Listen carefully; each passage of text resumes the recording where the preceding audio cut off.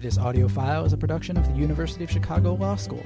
Visit us on the web at www.law.uchicago.edu. So anyhow, I will repeat, my favorite introduction to me from all time was one given to me by Frank Easterbrook. Catherine Barr was there at the Federalist Society meeting, which was held to a very large crowd and I guess it was in February. And what she said about me, Frank said, Richard Epstein needs no introduction, therefore I shall give him none. And I think that's just fine. Now, the second part is there. The first part may be false. But anyhow, I mean, it is nice to see some familiar faces. It's also nice to see some unfamiliar faces. I am a transient bird of passage when it comes to my involvement with the University of Chicago.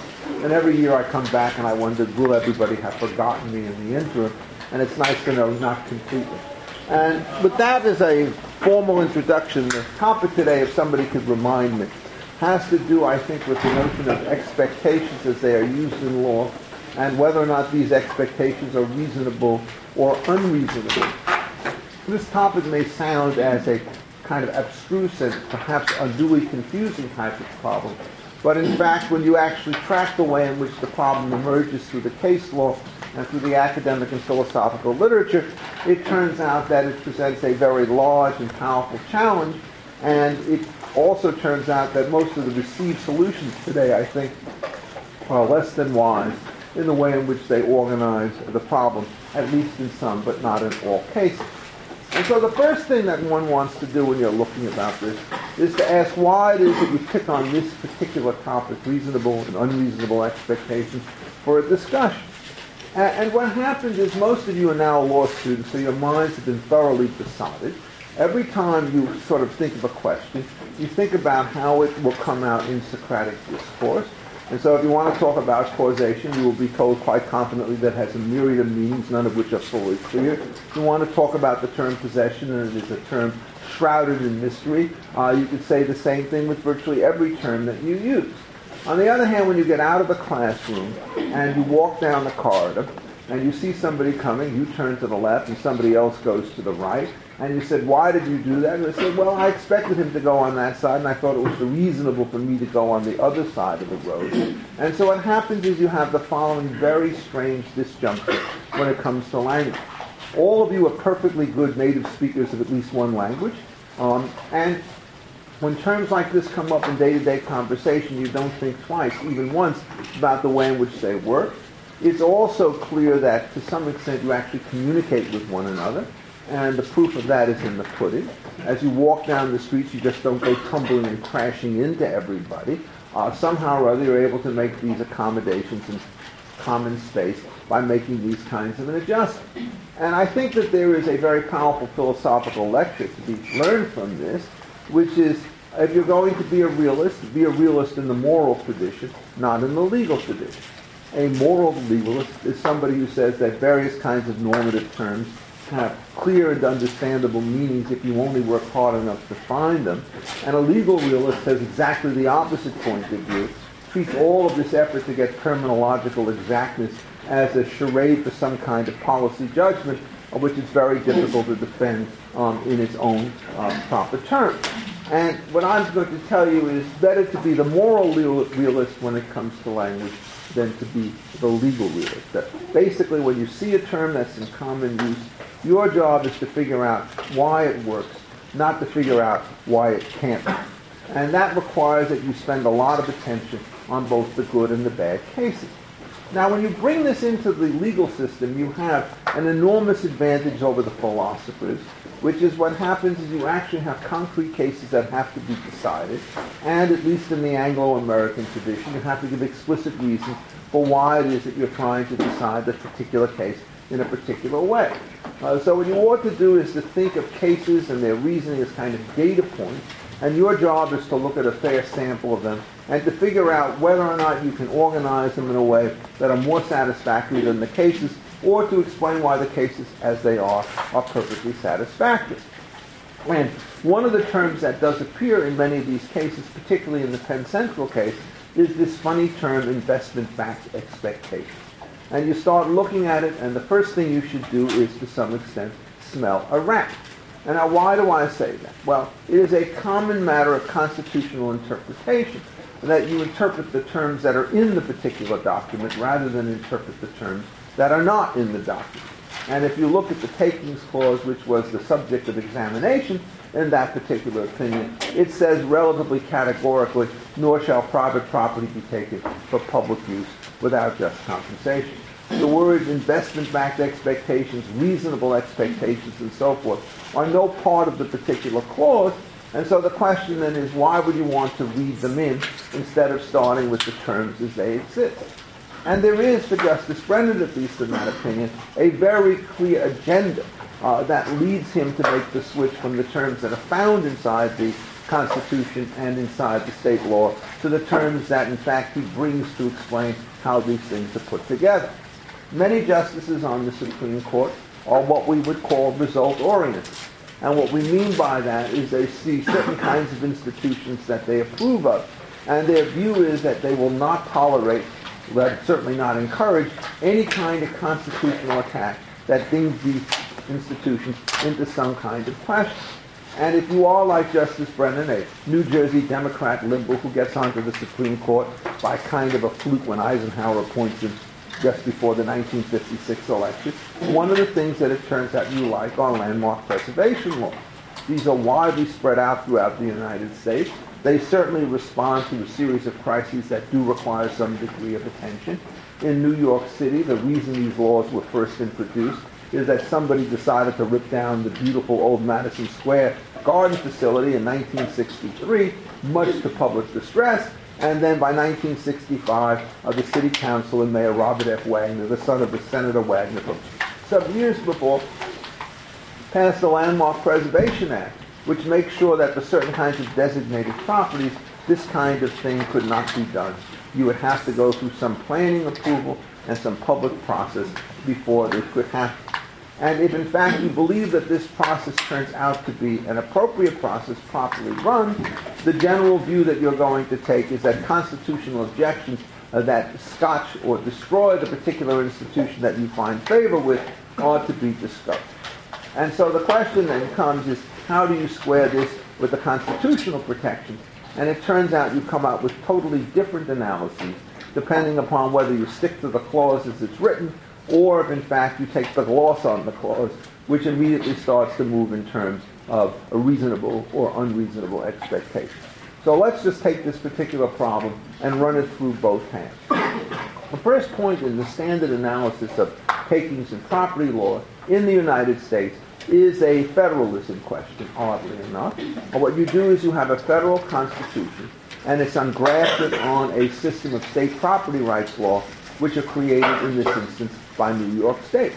And the justices always come to the conclusion, correct in my view, that the question of what the entitlements are generally to be interpreted as a matter of state law, and then what the federal constitution does, once you've identified the property interest, is to figure out how the public use and the just compensation provisions kick into those protected rights, and also how it ties in to the most amorphous head of all property rights jurisprudence, the police power, which gives a government, particularly at the state level, a kind of a paramount power to regulate for the health, safety, morals, and general welfare of the population.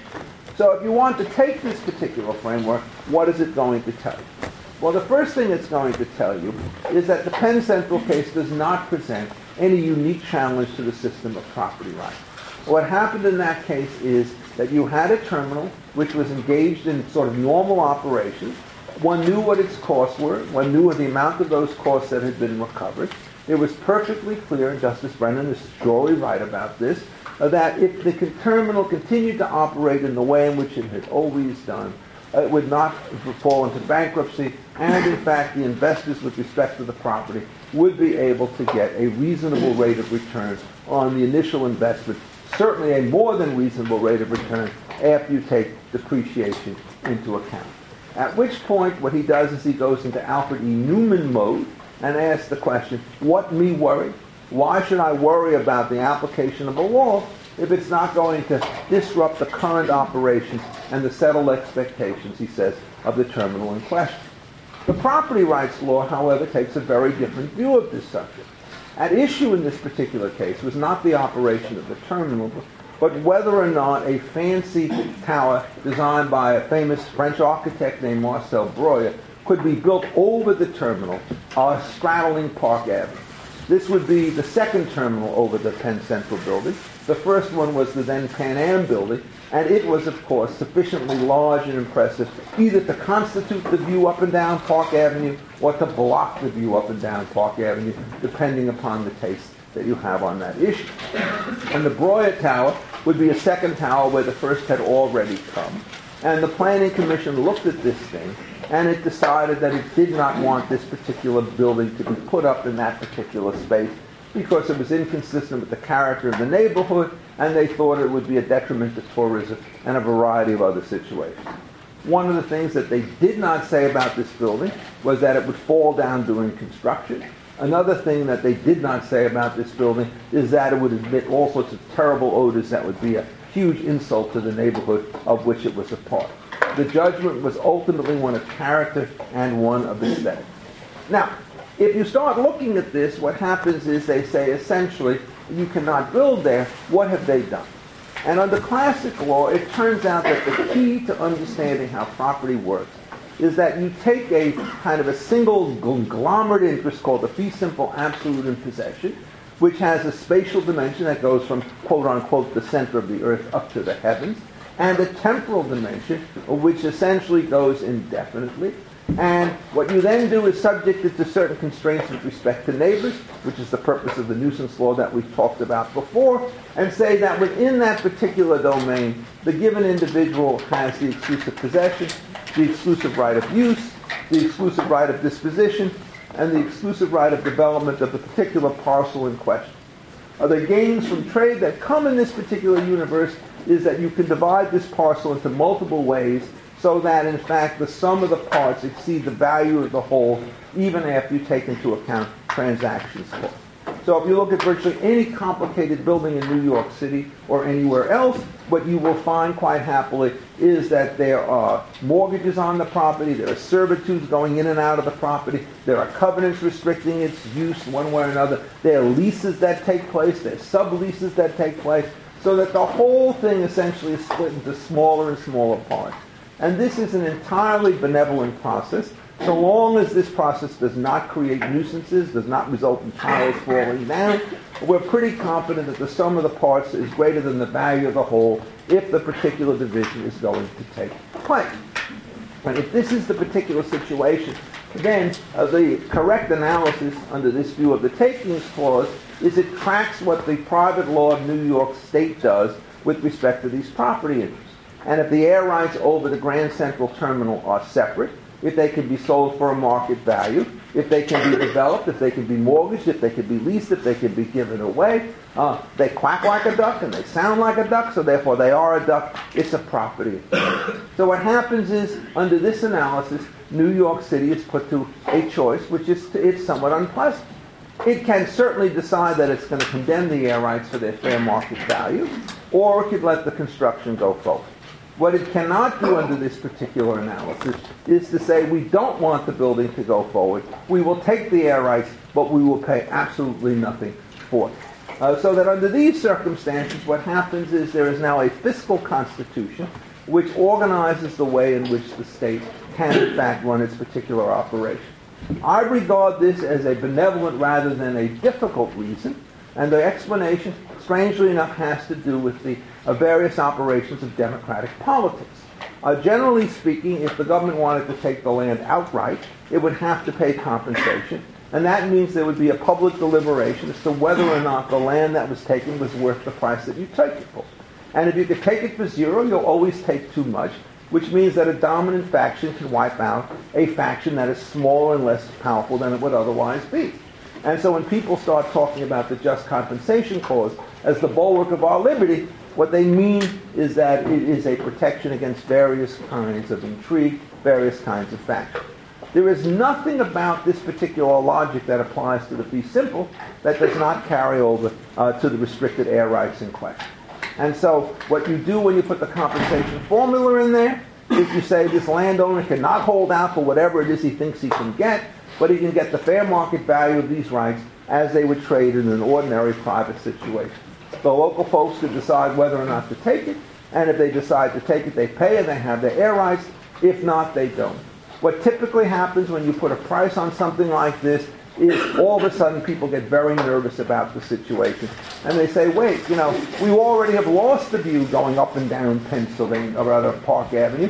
How much are we losing there? Besides, this tower may be a rather attractive building anyhow. Do we really think it's worth $3 million to take it up? And usually the difference between a regulatory body acting unilaterally under delegated powers will be quite different from those of a democratic process, which has to fully internalize the court.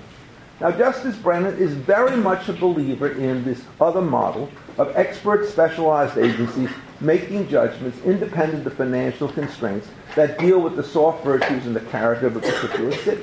The question is, how does he get there?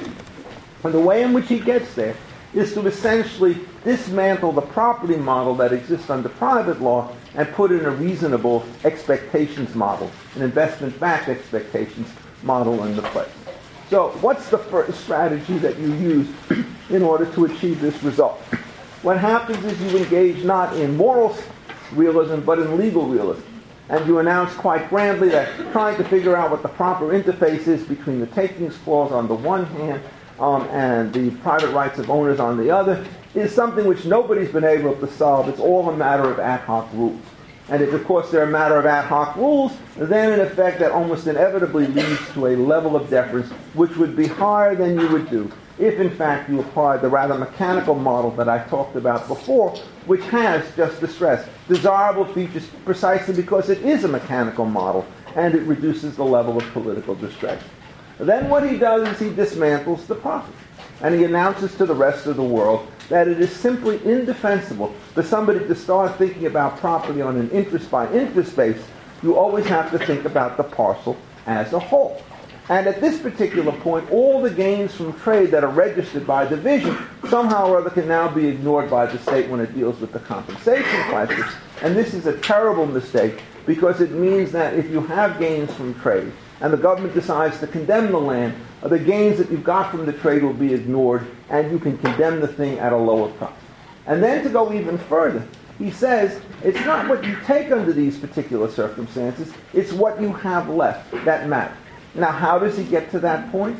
He uses the investment-backed expectation lever as a way to run the transaction. So what he does, in effect, is he says in the passive voice that if you look at a particular piece of property which is already developed, it must be regarded that the primary expectation was that you would be able to continue the use that you have without government interference. And so therefore, if in fact that particular investment-backed expectation is satisfied, the rest of it simply does not matter. And the result of that particular maneuver is that the secondary kind of expectation you have, the ability to sell and to use the air rights in a efficient fashion, are no longer to be protected because they do not fall within this rather narrow and cramped definition of what is an investment-backed expectation. And so what you do is you now see a complete inversion from the old private law system. A perfectly marketable interest in development rights, subject to the usual constraints to protect against neighbors, is now rendered something of zero value by virtue of the use of this particular term in this particular context. Well, you say to yourself, well, is this a good or a bad thing for us to allow this? And as far as he's concerned, the sort of generalized social benefits mean that it's a perfectly good thing that we allow this. And so therefore he sticks with his particular definition. Now, what you have to understand about definitions when they're wrong, just as when they're right, is that they have a genuine generative capacity. Meaning, in effect, that if you can apply them incorrectly in one case, you can apply them incorrectly in another case. And so what happens is this whole formula starts to break down in a whole variety of areas moving forward with respect to what happens. The first thing that we discover is, in many cases, it turns out that there is no existing use which generates a return which allows you to recover your cost in question. And so the only expectations that you have are expectations of development rights of some sort or another. Do we now, thinking the way Justice Brennan talked, say, since the development rights are the only rights that you have, Well, it turns out that you can now exercise them into the full because you've got nothing else that's left. And the answer that has always been given in this particular case is no. And the reason is because they now follow a distinction that Justice Brennan introduced into the law, which has created immense amounts of confusion. And that's the distinction between a so-called physical taking, for which compensation is fully required, and a regulatory taking, which is subject to a, quote, ad hoc balancing test, in which you look at the nature of the interest that is sacrificed and look at the government interest that is advanced on the other side, and come to the conclusion that if there's no physical invasion, then the level of protection is given is very low. If there is a physical invasion, then it's going to be much higher. And the first question you want to ask is, if I cannot use my air rights, is that a physical invasion of the space by the government, or is it just simply saying you can't use it and we won't use it either? Well, it turns out that this then gives rise to another complication, which is very much in the news right now in New York City, and this is the institution known as the transferable development right. Justice Brennan does not say development rights are compensable, but he says, oh, by the way, you do have these transferable air rights that you could attach to some other parcel. If you could find somebody who's going to sell you the stuff on the ground, he says, I don't know what they're worth. Come to think about it, I don't know how you got them in the first place. But if you want to put those things into the situation, it's not really as bad as it looks, because what's happened is you've gotten something in exchange for what you've lost. You will note that what you get in exchange is not just compensation for what you've lost, in the sense it doesn't leave you indifferent between what you have and the money that you receive. And more to the point, it turns out these things, since they have to be sold or used on another parcel, are extremely difficult to value. And so we go right back again to our doctrine of government clarity. And the answer in all cases is the government should never be allowed to compensate people in funny money, which is hard to value. What it wants to do is to compensate them in cash, and then if they're transferable development rights, it can sell them off independently in the market where they get a true valuation. But if in fact you allow the valuation and the compensation function to be merged, you will always get the wrong result. So again, I'm stressing the point that if you have strong systems of clear property rights, you get better democratic governance, not worse democratic governance, when you start to deal with these things. And then, in addition to that, you also have what the next case looks like. What's a parcel of land? Well, he knew what it was with Penn Central, but you get many cases where you have an assembly of separate parts of land, and the question is, could you stop development as the government on some of them, but not all of them? Or you have a unified parcel of land and you divide it up. If the government allows development here, can it block it there on the grounds that you get an investment rate of return? What's the base? The Constitution clearly says it's the fair market value of the property that's taken, but all of these analyses now switch it from value to the cost, and the cost for assets that are hold for a very long period of time are far lower than the market value that what's happened. So what you do is you get this rather odd kind of takings law, and what it says is we don't ask what the government takes and force them to pay it. We say in a regulatory concept, if you have something of value that you retain, everything the government takes, it takes for zero price, opening you up to the kinds of political intrigues that I mentioned before. Now this logic starts moving on in cases like Lucas against the South Carolina Coastal Commission, where in fact a house was built, was knocked down, and then the city said you can't build it up again. And the explanation that was originally given is, well, the vacant land is wonderful for tourism. And then somebody says, tourism is a wonderful public use, but you got to pay when you take something for a public use. So all of a sudden the justification is, well, this is a storm prevention device. You build a house, it could blow up in the middle of the storm and land on a beach, to which Justice Scalia quite sensibly asked, does that mean we could rip down every house that's up in the name of storm prevention and give no compensation to anybody for anything? And so they just didn't come up with a coherent answer as to what should be done with the economic wipeout. And again, in order to get to this particular result, what they tried to do is to appeal to a notion of reasonable expectations. And it was a notion of reasonable expectations that quite simply does not work. And so you start with the following notion. And you say, look, you bought land, and you bought this land in an environment at a time in which massive regulation by the government has generally been part and parcel of the rest of the world. So when you decide to enter into this particular world, you basically have assumed the risk, since you're on notice, that the regulation that is applied to other people, which may have benefited you or may not, will apply to you as well. And so what they said is you cannot have any reasonable expectations independent of what the law provides. And indeed, the effort to say that we can figure out the use of reasonable expectations in some sense to determine what the legal boundaries are is a mistake, because once you know what the law is, then the only reasonable expectation you have is you either comply with this thing or something goes wrong with it. Now what happens is that this particular thing, again, deviates in a very substantial way from the way in which we start thinking about reasonable expectations and notice in all sorts of other kinds of contexts. So we take a random member of this particular class, and you're walking outside either in Hyde Park or downtown, and you're aware, in effect, that there is some kind of crime risk that is associated with it. So you go out into the street, and the fellow who starts mugging you says, look, you have no reasonable expectation of safety because it turns out that there are all sorts of public notices which are telling you that you're at risk. And in fact, if you look carefully on my website, I put up the notice saying I will molest and murder anybody who's on the following street at the following time. You've got fair notice, so stay away from the particular area. And what this does, in effect, is it gives rise to a very profound debate as to why that form of notice is completely different from another form of notice. And the other form of notice is you own a piece of land. There's a risk that you will, of course, sell it first to one person and then to another, and both of them cannot have it. So what the state does is it puts up a bulletin board, said the person who comes first has to put notice on the bulletin board, and then anybody who looks at the bulletin board with notice is protected. Anybody who doesn't sign on to the bulletin board loses. Well, what's the difference between the two cases if there's notice in both of them? Well, I think it's pretty simple. In the first case, notice is a threat. And essentially the purpose of the notice is to diminish the value and the options of other individuals by asserting the ability to use force against these people at your own free will and pleasure.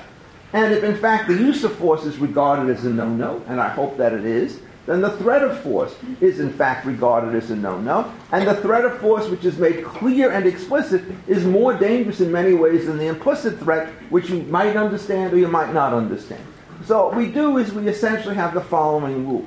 We allow the assumption of risk defense to be feeding off of the notice requirement where it proves the transactional security of people, but not otherwise. And in fact, the bulletin board or the recordation system does exactly that, because people will now pay an enhanced price to an owner who's recorded. And since recording is a simple unilateral act that you can do at the time of purchase, virtually everybody who buys property can secure that protection, and all of us are left better off by the security of transactions, whether we're in the position of a seller or a buyer or a lender or somebody who's just trying to figure out, in order to send around the circular, who happens to hold land at any given time.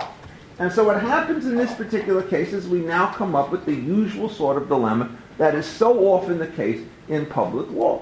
What we do, in effect, is instead of understanding the way in which these various notices of assumption of risk and so forth work, we come up to a situation in which we say, no, it's the bad meaning of the term that dominates. So what's the consequence of that? Well, if you start looking at the Lucas case, what they are worried about is its relationship to the Penn Central case that I talked about before. And in Penn Central case, what happened was there was a residual value that allowed the person to cover the cost of his original investment, and that was thought to be sufficient. In this particular case, if the property is knocked down, do you have any residual values, or is it a, quote, loss of total economic viability under the circumstances? And Justice Scalia, who's not a theorist, he's a Supreme Court justice, he says, I've got an easy case. What I'm going to do is I'm going to solve the easy case, and I'll leave the harder cases for later. Very bad set of institutional intuition. What you want to do when you solve a problem is to figure out not only the train wreck that's in front of you, but the one that's a little bit further down the track. And you don't want to give yourself a doctrine which works for one trip and one trip only and creates endless chaos everywhere else you look. But nonetheless, he decides to do this. And he says, I'm thinking about this case, and if you tell somebody that he cannot build on his land, it's tantamount to taking the land in its entirety. Indeed, that is exactly the way in which the trial judge in this case thought about the matter, because what he did was extremely ingenious and very telling. What he said is, when he confronted this particular situation, is, this land is absolutely worthless for the owner. He has to pay real estate taxes on it. He may be able to play football on the thing, but if a trespasser gets injured, he's still going to be responsible. So its value is probably negative to him, and it's certainly zero. And you want to keep this land locked up in that fashion? You've taken the land for all purposes, So what he ordered Mr. Lucas to do is to take the deeds to the property, convey them over to the government. The government then paid the money back to Mr. Lucas, and he used it to pay off the 2 mortgages and kept the left. That is, they said, you want to do something that's tantamount to a taking, it's a taking. At which point the democratic process point that I talked about abstractly in the Penn Central case really comes to bear with great provision, because you're sitting there in this basic situation in South Carolina, some little island out there. You've just had a hit for $500,000 with respect to this property, and everybody sits there and looks at each other. Is this property worth $500,000 to us? Or would we rather sell this thing off in some way, get the money back, and then use it to repair the beach, which in fact is public property? And if you just put that as a budget choice, there is no conscientious person who would say, we love to keep vacant plots of land near the beach at the same time that the whole thing goes to rack and ruin. And what we would rather do is to raise taxes on everybody else and sell this particular property off.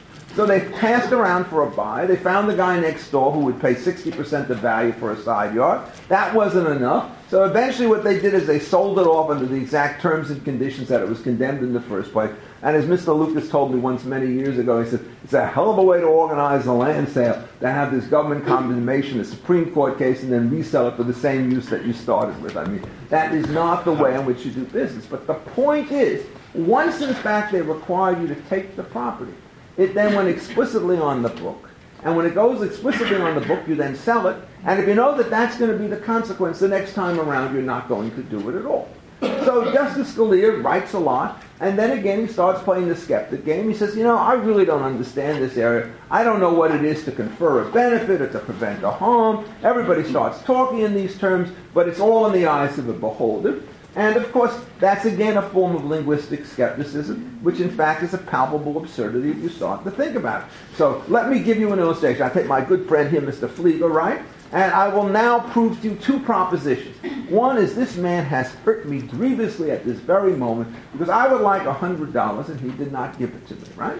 On the other hand, he has benefited me magnificently because he has it within his brawny power to beat me to a pulp, and he's restrained from doing so.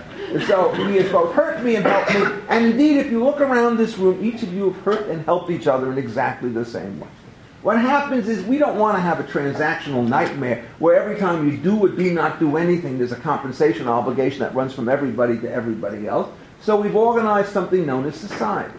And what that society said to our good friend Mr. Flieger is you can keep your money, and you better keep your hands to yourself. And if I do the same thing, lo and behold, instead of having restitution cases coming out the wazoo and tort cases of equal number, we have neither restitution nor tort.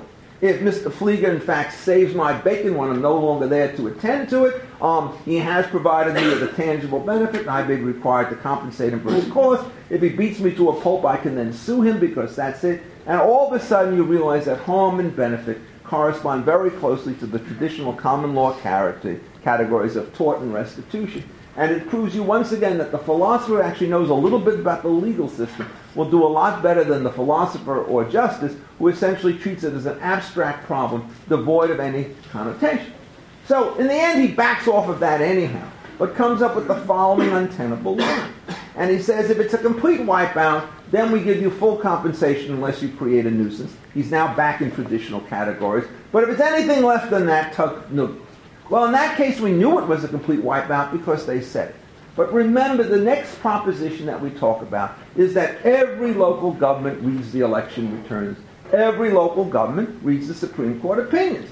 And if they say, well, we can take 90% or 80% or 99% without paying a dime by way of regulation, why would we ever go the whole hog? And so what happens is we then have the following clever cottage industry that develops, in which you impose extensive regulations that never say you cannot build at all. They just put impossible procedural hoops in the way and substantive regulations. And then, in effect, neighbors can challenge it, and then there could be rezoning hearings and so forth. Or as my late colleague Grant Gilmore used to say, you can kill people with due process by giving them so many options that they will never make their way through the end of the maze, which is exactly the strategy that gets adopted. And so what happens is you get all of these cases, and then the question is, what does the Supreme Court start to do in order to untie this Gordian knot? And the answer is a single word, is punt. That is, this problem has come up many, many times in lower courts. All the Penn Central complications on what is a parcel, what is a reasonable expectation, all the Lucas questions on what is economic viability. And the lower courts continue to wander in the wilderness, and the Supreme Court will not throw them a lifeline. And the question you start to ask is, why this? And there's a very good reason. It's easy to sort of say that there's a distinction that everybody else has to follow, and it's much more difficult to see whether or not it makes sense or whether it's been applied. And the Supreme Court never wants to get involved in cases which involve a public revelation of the mistaken conceptual structure which they use. And so if you take the Lucas Penn Central synthesis on these kinds of situations, it's been cited in thousands of cases in all sorts of areas. If I had time, I would tell you how Penn Central has come to rule rate regulation cases, debit card interchange cases, and all the other stuff. And I will simply repeat here a lesson that I make all the time when I teach this to my land use students, some of whom are here, which is if you start with the wrong foot in the wrong direction, it turns out that unless you undo the original mistake, you can't correct for it by doing other kinds of adaptation. So essentially, when you start coming to the real estate area where you have relatively fixed intangible images, the moment you introduce the notion of reasonable expectations, you're acting in a most unreasonable way. You have a situation in which the property conceptions that are displaced do a much better job with the problem than the substitute framework which is hoisted up on the SS William J. Brand. Now, the next question you have to ask is the other side of this particular problem. Exactly what do we do in this particular world to make sense of reasonable expectations, and where does this particular term start to deal with? And what happens is it has an extremely valuable use in the following kinds of contexts. You have a joint venture between two parties in which the specific rights and duties have not been spelled out in advance by a complete contingent state contract, sometimes because it's too costly for parties to draft, and in other cases because it's simply an impossibility to do it because the interactions can take place like on a public street between any two people randomly at any time, and just as Mr. Flieger can't enter into a bunch of contracts about not hitting and helping other people in the world, he cannot go to 7 million people in New York and 3 million in Chicago and say, this is the way we would like to do things in terms of our cooperation. And what the doctrine of reasonable expectations is designed to do is to tell each party the way in which he has to behave, such that if the other fellow behaves in a complementary fashion, the situation will be optimal for both of them. And so this is far from just being an ad hoc kind of notion. It's a way in which you try to secure optimal cooperation between people when the level of transactions costs that involve with them are very high. So let me give you a kind of an illustration as to how this thing will work. And you can see where it's going to go fairly quickly. Let's suppose you're sitting outdoors in Central Park.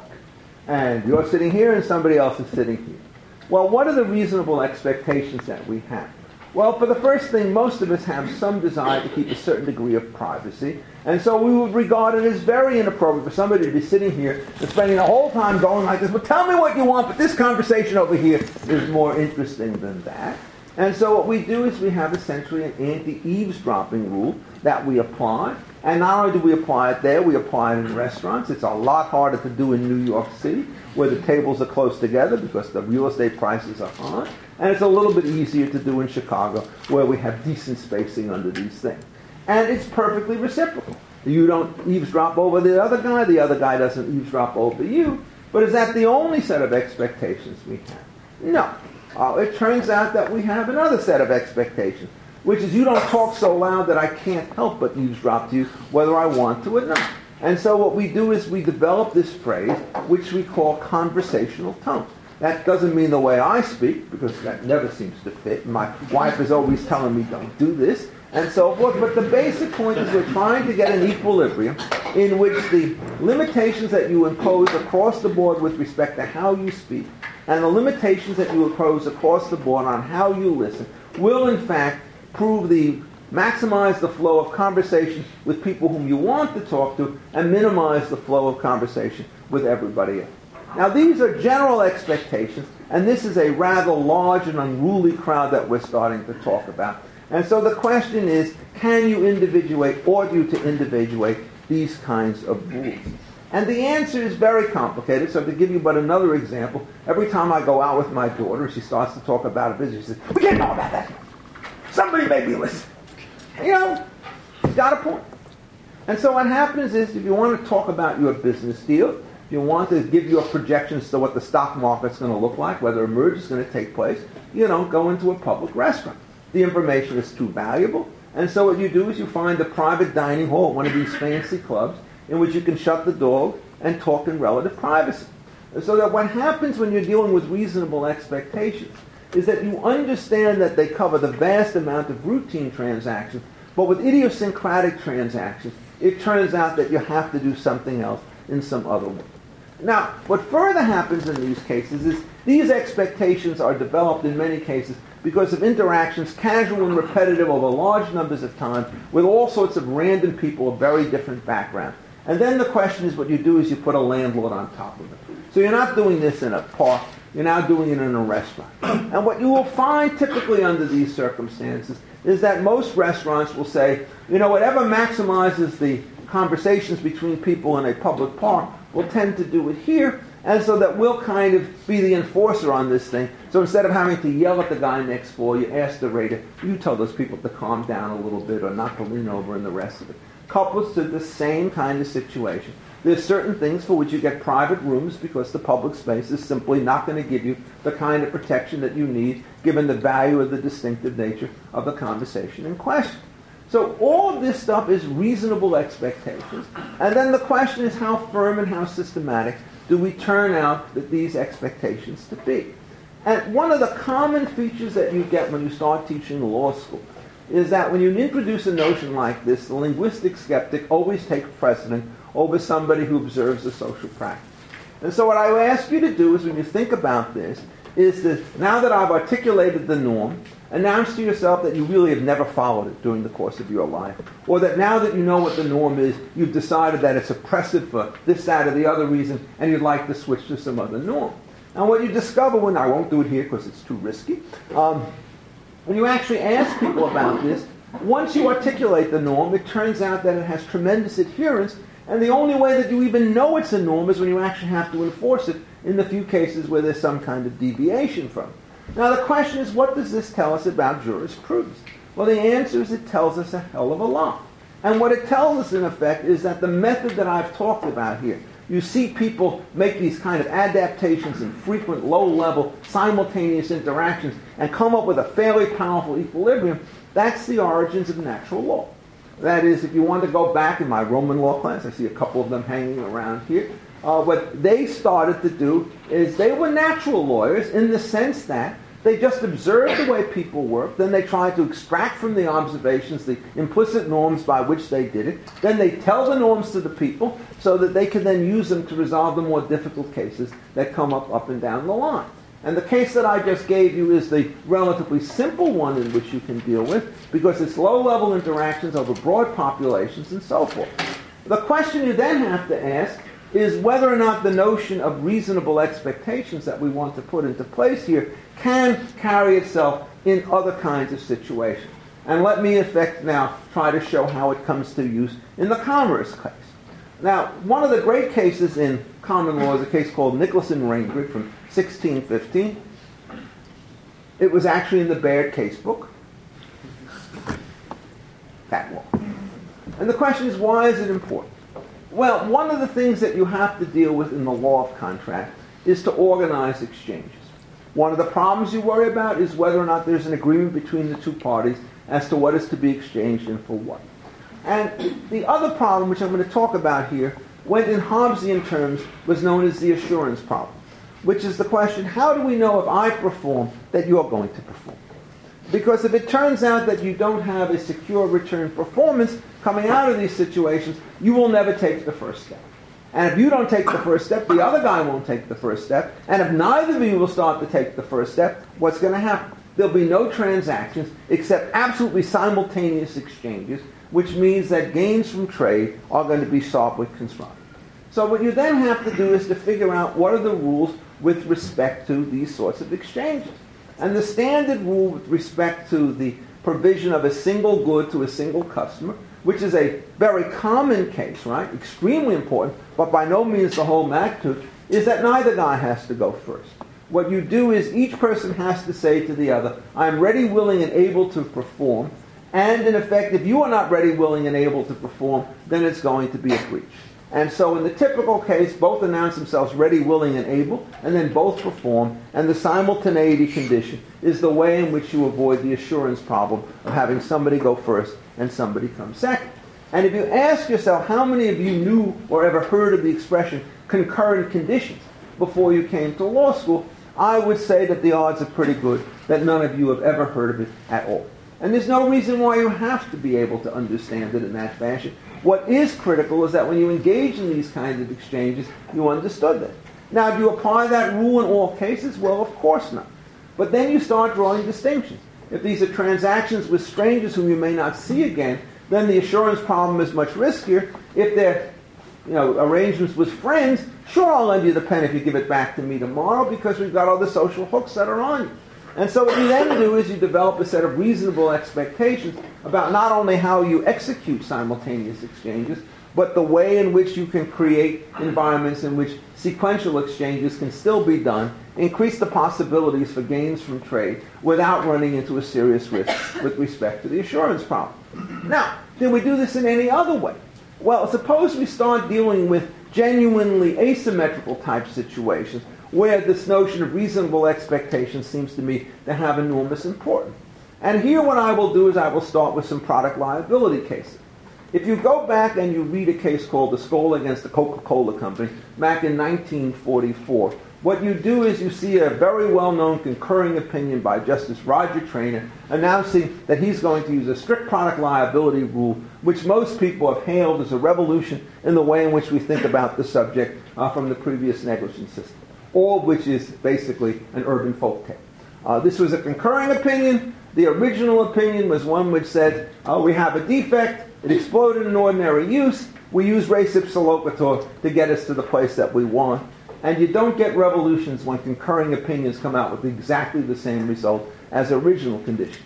But it's even more than that. Most people, when they read this case, they read everything through to the last paragraph.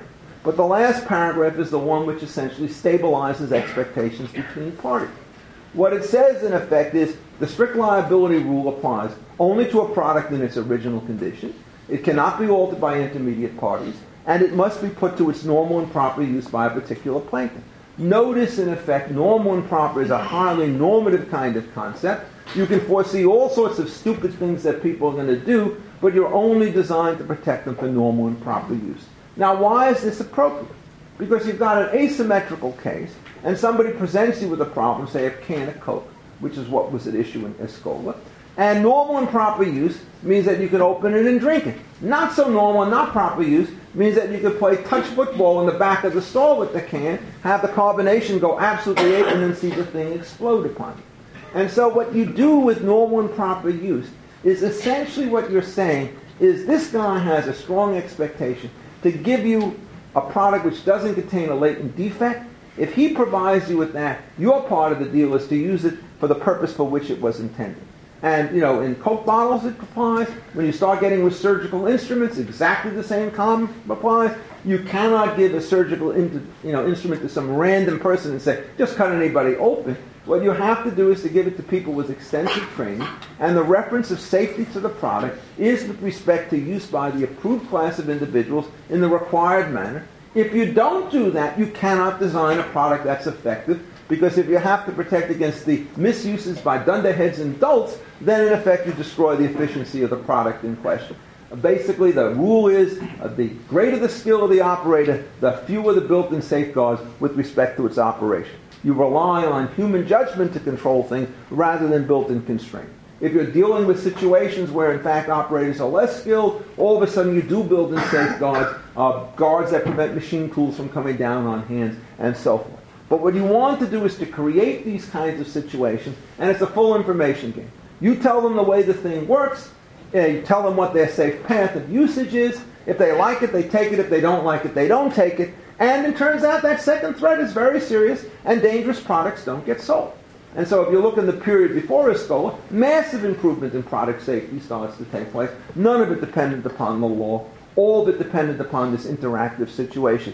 I give you a better product that gives you greater flexibility of use at lower risk. At an equal price, you're going to take that product as opposed to the miserable product that somebody else did.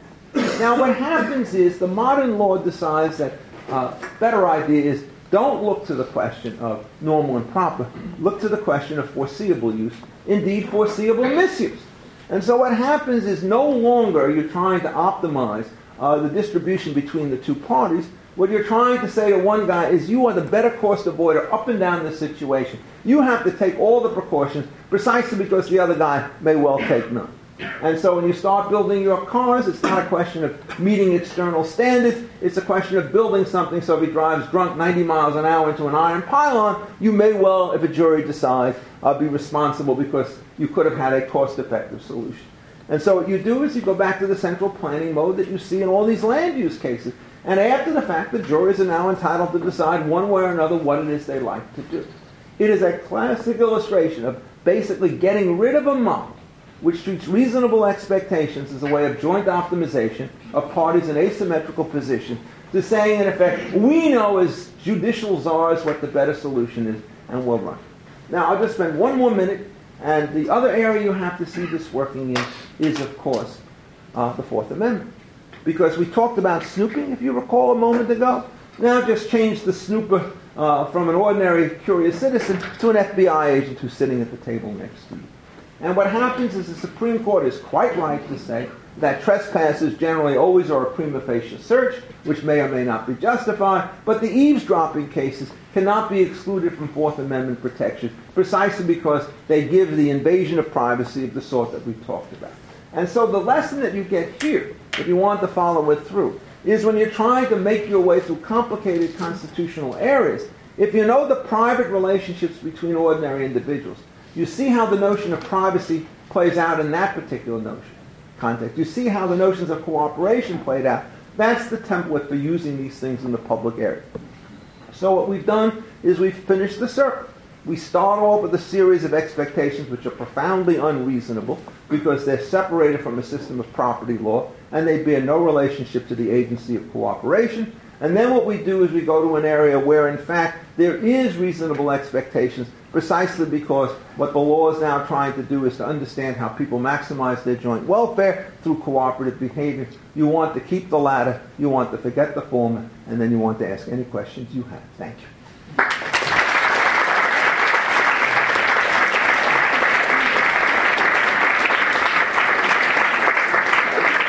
I will now take my first breath. Anybody have a question? Anyone have a good question? Yes, sir. Go for it. Could you say a little bit more about reasonableness in nuisance? Because I'm thinking, if regulatory taking is indeed classic taking, I don't think we really see a more democratic system. What we see is an elevated use of nuisance. And essentially, we're letting judges, who are not any more democratic than the government, to decide about what is reasonable use between this land, and you build this high, can you do this? Well, you see, you have to know the law. And what you're doing is you're working off an inexact view of the way in which it's developed. If you want a systematic and complete view, I wrote an article about nuisance law, corrective justice, and its utilitarian constraints before you were born. 1979, 8th Journal of Legal Studies, page 49. I cite it because I refer to it so much in my own life. And nuisance law, in fact, has a very complicated use of the term reasonableness. And let me give you what the basic ambiguity is and how I would resolve it. One view of nuisance law and reasonableness is that you import the Carroll tolling formula, the hand formula, asking about the level of benefits and the expected harms, and then balance it off that way. And it's not only that judges have an enormous difficulty in trying to do this, juries have an enormous difficulty in trying to do this. And so the strongest attack on the hand formula in stranger cases as opposed to cooperative cases, right, the distinction again is that nobody knows how to do this in a public sphere. You want private actors to make those determinations. You present them with a price sheet which says, you pollute somebody else, this is what you're going to have to pay. They'll figure out what the optimal level of precautions are, one way or the other. If they go too far off the reservation, like they decide it's perfectly okay to kill a neighborhood by making cyanide in a house, then we shut them down for abnormal, dangerous activities. And that's the way in which that ought to work. The nuisance law has the same thing. One of the early cases says the utility of the activity justifies the noisome de la stick. And that's the kind of cost-benefit analysis that I think is completely dangerous and you don't want to make. If you go back and read the cases on this, there's a nice article in the Columbia Law Review from 2012 by Gergen and Smith and Golden, I guess, can't remember who. And what they do is they say historically it never really worked that way. What happened essentially was the benefits that somebody got were ignored. If it was a substantial risk, you enjoined it, full stop, no excuse. So you use the strict liability rule to avoid it. Now the reason reasonableness starts to come into play is that the size of a nuisance and the distribution of a nuisance is not like that of the typical running down tort.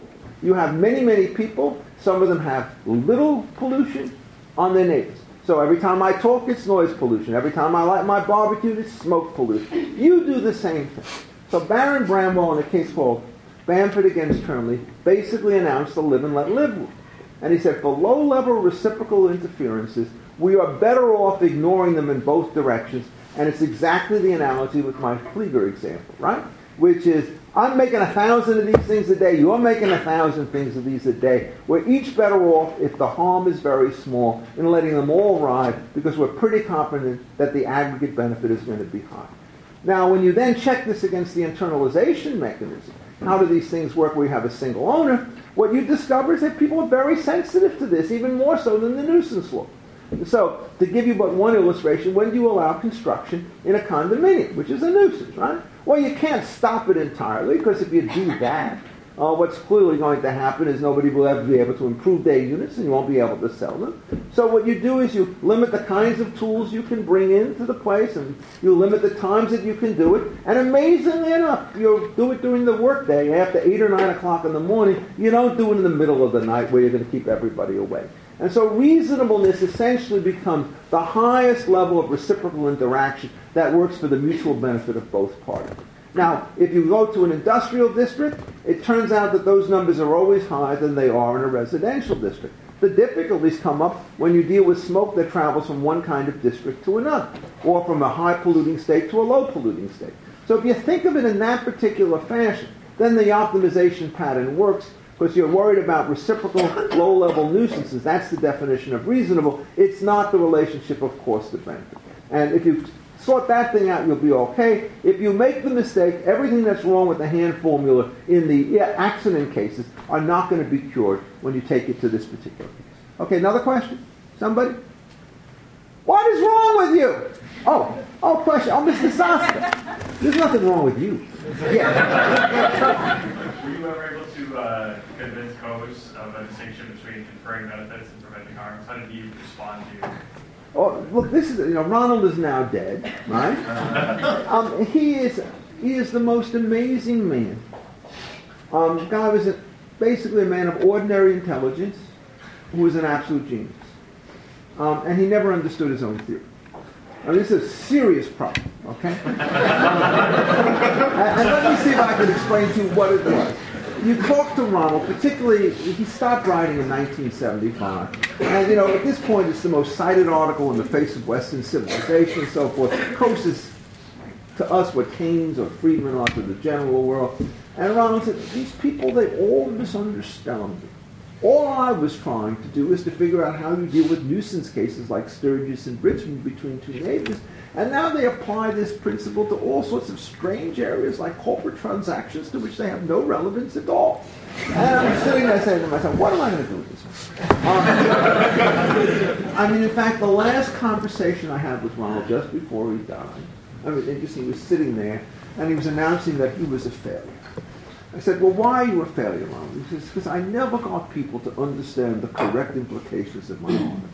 And I just looked at him. I said, Ronald, if your name becomes an adjective, you ain't a failure, you're a success. And so long as cosine is part of the vocabulary, you've done something. And so what happens is to everybody else in the world, what Ronald was talking about was the way in which you start to think about externalities and such in high transactions cost world. And let me tell you what the ambiguity is that he faces and a lot of other people face, because it's one that we talk about in land use planning. The question is, if you have a single owner who owns everything at the outset, and then creates a distribution of rights and benefits amongst individuals within a subdivision, whether there's anything that you would want to call an externality. And the answer to that question is no. Because everybody who's in this particular setting will in fact consent at one level or another to the restrictions that are imposed, because the whole system of covenants that you use when you start to sell land means that everybody who takes notice with the benefits and burdens to other individuals are bound by them. This is the good version of notice. It's not the thuggery version of notice. And what happens is, it turns out that you impose very heavy restrictions on certain kinds of activities that are not nuisances. That's fine. And then you allow certain nuisance-like activities to increase, but not too many of them. And since everybody's consented, it's there. Now, this is not a zero transactions cost world, but it's a closed universe. And what happens is you organize it in a way to minimize the transactions cost downstream as you have to run this thing over a long period of time. But now let's suppose you've got a bunch of individuals who do not have a common owner, as in all the cases that he talked about, most notably something like Sturgis against Bridget. That's the case where the person is doing his asphaltation, very sensitive, and the guy next door is the apothecary, right? The apothecary got there first and makes all sorts of noise, and the other guy can't do it. So obviously you've got an interaction that's between the two of them. And what happens is now, since there wasn't a common owner, you have to figure out how you're going to adjust this thing. First approximation that everybody comes up with is the one I hinted at in the client. All things equal, you pollute your neighbor, it's trouble. And so now the definition of an externality is a nuisance because you don't have the built-in consent. And if you just sort of do it as a first approximation, you think you're better off with a nuisance law or no nuisance law, even you, Mr. Sass, would say better to have a nuisance law.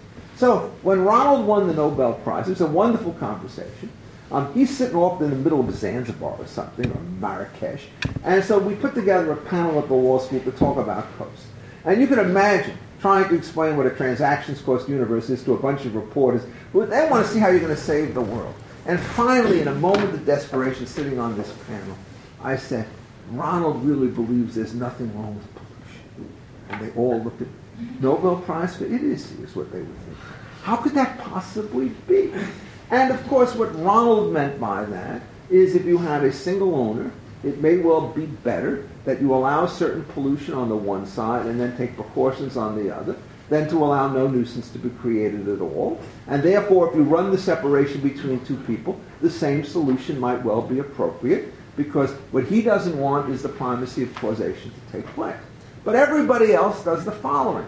They say, look, we're trying to get approximations to correct adjustments between neighbors. Stopping nuisance is a very good first approximation. But then there are complications. The live and let live rule is one that we just talked about, right? The one that you did. And all of a sudden you say, by the way, we make this adjustment, it's fine. And it was the libertarian judges, Baron Brown, who figured this out. Now, the next problem that you get is with the coming to the nuisance issue, and there's another real stinkeroo that's thrown into the case, and Ronald did not see it, and the economists never worry about it, which is the temporal gap. And so, who comes first? And what George Jessel, who's a great judge, says is this. You commit a nuisance, and it goes on somebody else's empty plot of land. Is that a tort? And the answer is, of course it's a tort. It's an invasion. Is it something you want to stop? Well, don't be crazy. There's no home on the one side. The land is vacant. And this is noise, right? So it's not as though you've ruined the soil and so forth. And there's a huge benefit on the other side. Let it ride. Well, then the problem, he said, is if I let it ride, and it is a nuisance, that means the statute of limitations is going to run before the other guy starts to build. He says, not in my court. What I'm going to do is to say that the statute of limitations is tolled, that is suspended, until the conflicting use starts to arise, at which point it starts to run. So the guy gets the run of the field until the neighbor comes in. Once the neighbor comes in, then it's a standard nuisance type case. And then he finishes the story by saying, look, I never read Calabrese and Malamed. I'm not going to say it's either injunctions or damages. I'm going to give you a little of both.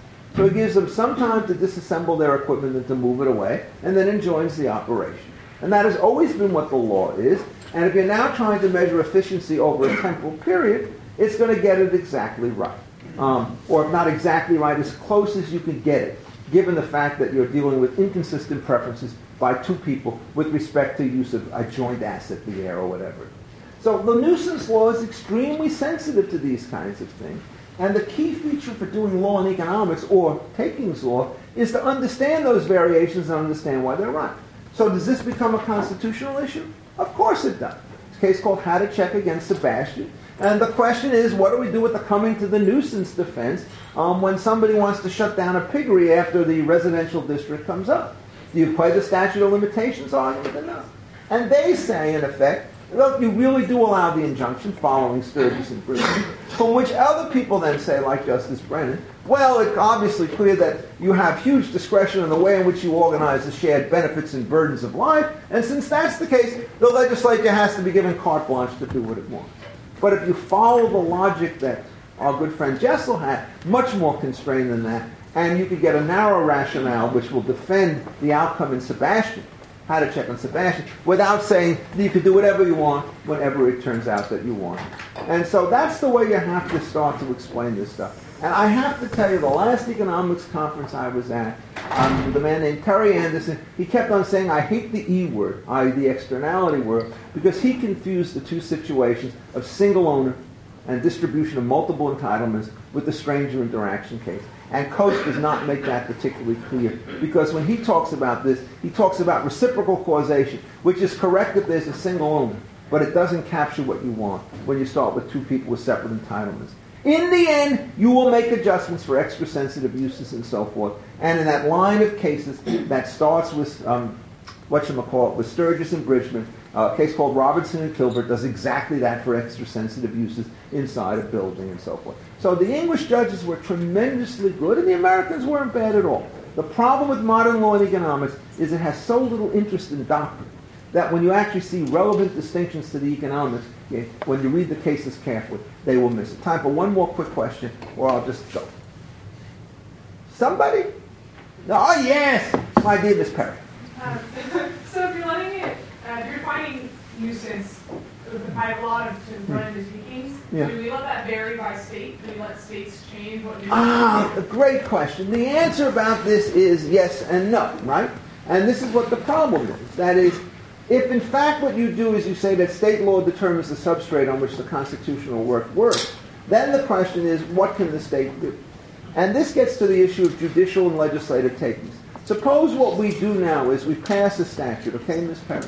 And what we announce is that anybody who looks out to his neighbor's property has committed a nuisance.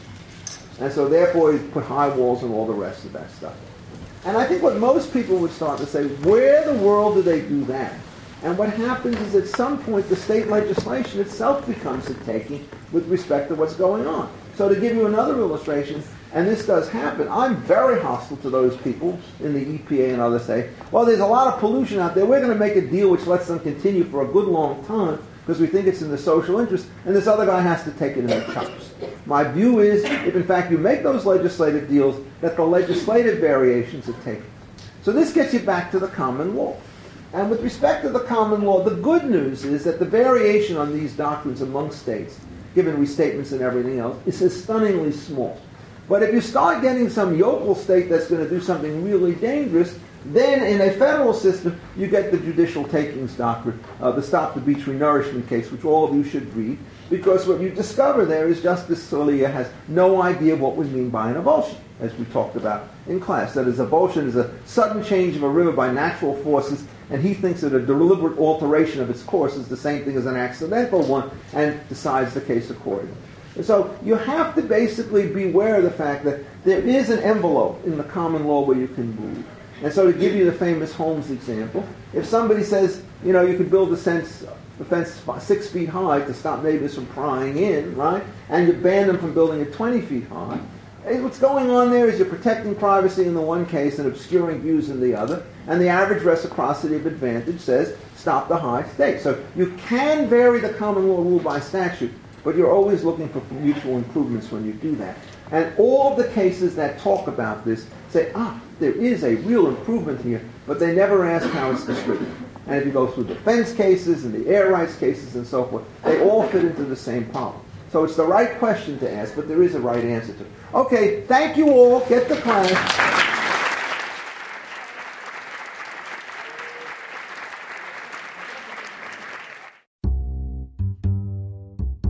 This audio file is a production of the University of Chicago Law School.